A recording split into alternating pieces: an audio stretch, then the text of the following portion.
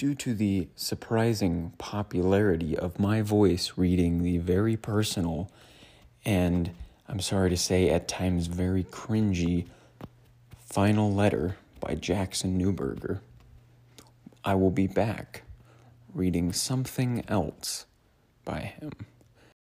This next thing I will be reading was something that Jackson wrote, I believe, in his freshman year of high school. So it'll have plenty of teenage angst. Unlike the Final Letter, I have not pre-read this. So as I read it on this podcast, it will be the first time I'm reading it as well.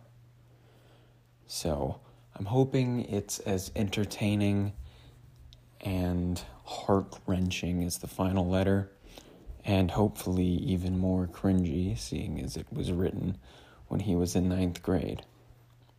But coming to you soon is Where You Want to Be, a story of the top left drawer.